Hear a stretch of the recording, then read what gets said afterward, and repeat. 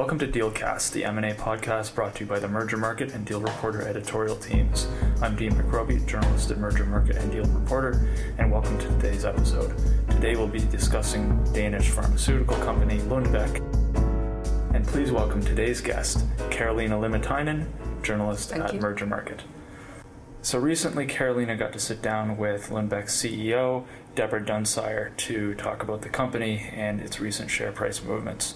So Karoliina, Lundbeck just reported what they called their best financial results in the history of the company, yet their share price is down almost 40% since early August. How did Lundbeck's CEO explain this plunge? She was very optimistic about the company, of course, and highlighted the finances.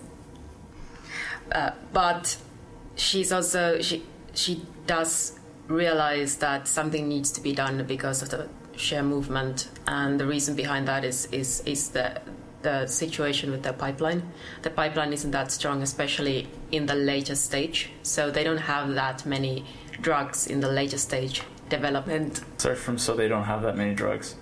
Yes, they don't. So they don't have that many drugs that are very close to hitting the market.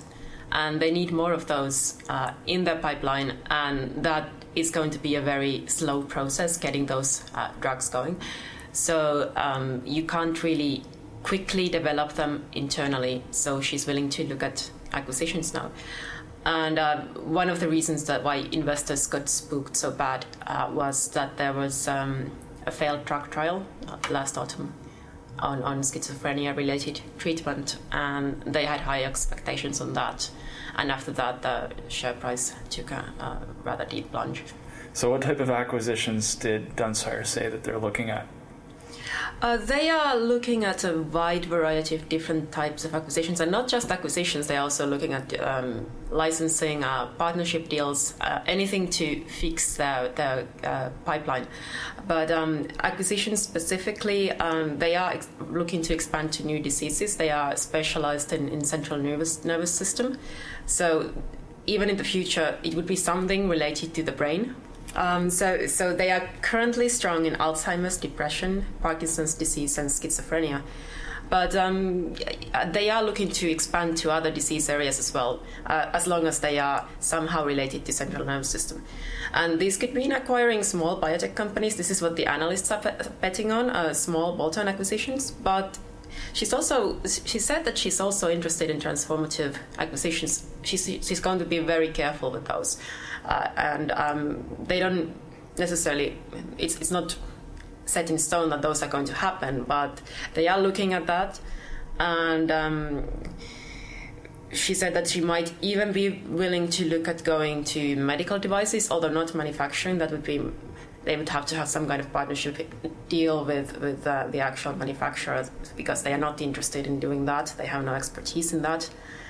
But they are very openly looking at different things. They have an internal M&A team, which they have used in the past, but they also use external advisors to scout these companies. And where is their M&A focus? It's mostly for M&A. It's Europe and the US. The US is by far their largest market. 60% of the sales come from there. For partnerships and licensing, they're probably going to, those will be in focus in areas like Asia, where it's more difficult for a Danish company to enter on their own. And they already have partnerships in place in places like Japan. They are partnering with Takeda. So is M&A the likeliest route, or do they have alternative ways to fix their pipeline? Yeah. So, she was very clear that M&A is not the only thing they are looking at. So it's probably going to be a mix of all those three things she's been emphasizing, so licensing, partnerships, and M&A. And she said that she's, for example, interested in expanding their footprint in Japan, and that might be deepening their existing partnerships with the local companies, especially Takeda. But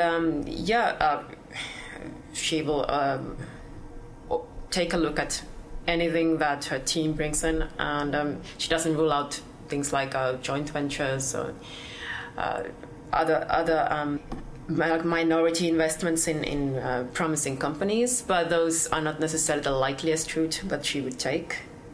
And I mean, she did already one sizable acquisition last year. It was a Swiss company called Brexton Therapeutics. And through that was a rather large one, so but it was 100 million euros upfront. But if they deliver on their promises, it might be up to 905 million. So that in itself can be quite a sizable acquisition, and that was done last year. And that was on Parkinson's disease treatment. So after such a large acquisition, how do they expect to finance further expansion of their drugs pipeline? Well, that previous acquisition, it was only 100 million upfront, so it hasn't made such a big, so much damage to their war chest yet. But also they are very much looking at this financing issue. She said that they are lowering the dividend range, the target range, from 60 to 80% to 30 to 60%. So that alone will allow them to have more funds available. And she also said that right now they are net debt free. They don't have any debt, so they would be willing to take on debt in the future and maybe go to even up to 3.5 times EBITDA with their net debt. So that's something that would definitely be useful to finance those larger deals. Conversely, though, with their market cap almost halved, does this make Lundbeck an attractive takeover target? Maybe, but they have a tricky ownership structure. They are majority owned by a foundation, Lundbeck Foundation. They have about 70% of the shares, and they are a very patient and stable owner behind the company. And she said that while the foundation rules don't ban the foundation from selling Lundbeck, the company, they would probably be very, very reluctant to do that. But obviously, it's the matter of price. Thank you, Carolina, for joining us. And to those listening, thank you for listening. And if you enjoyed today's episode, don't forget to subscribe to us. Dealcast is available on Apple Podcasts. Just search Dealcast. You can also find us on SoundCloud and AudioBoom. Information on the deals discussed today will be listed in the show notes. See you next time.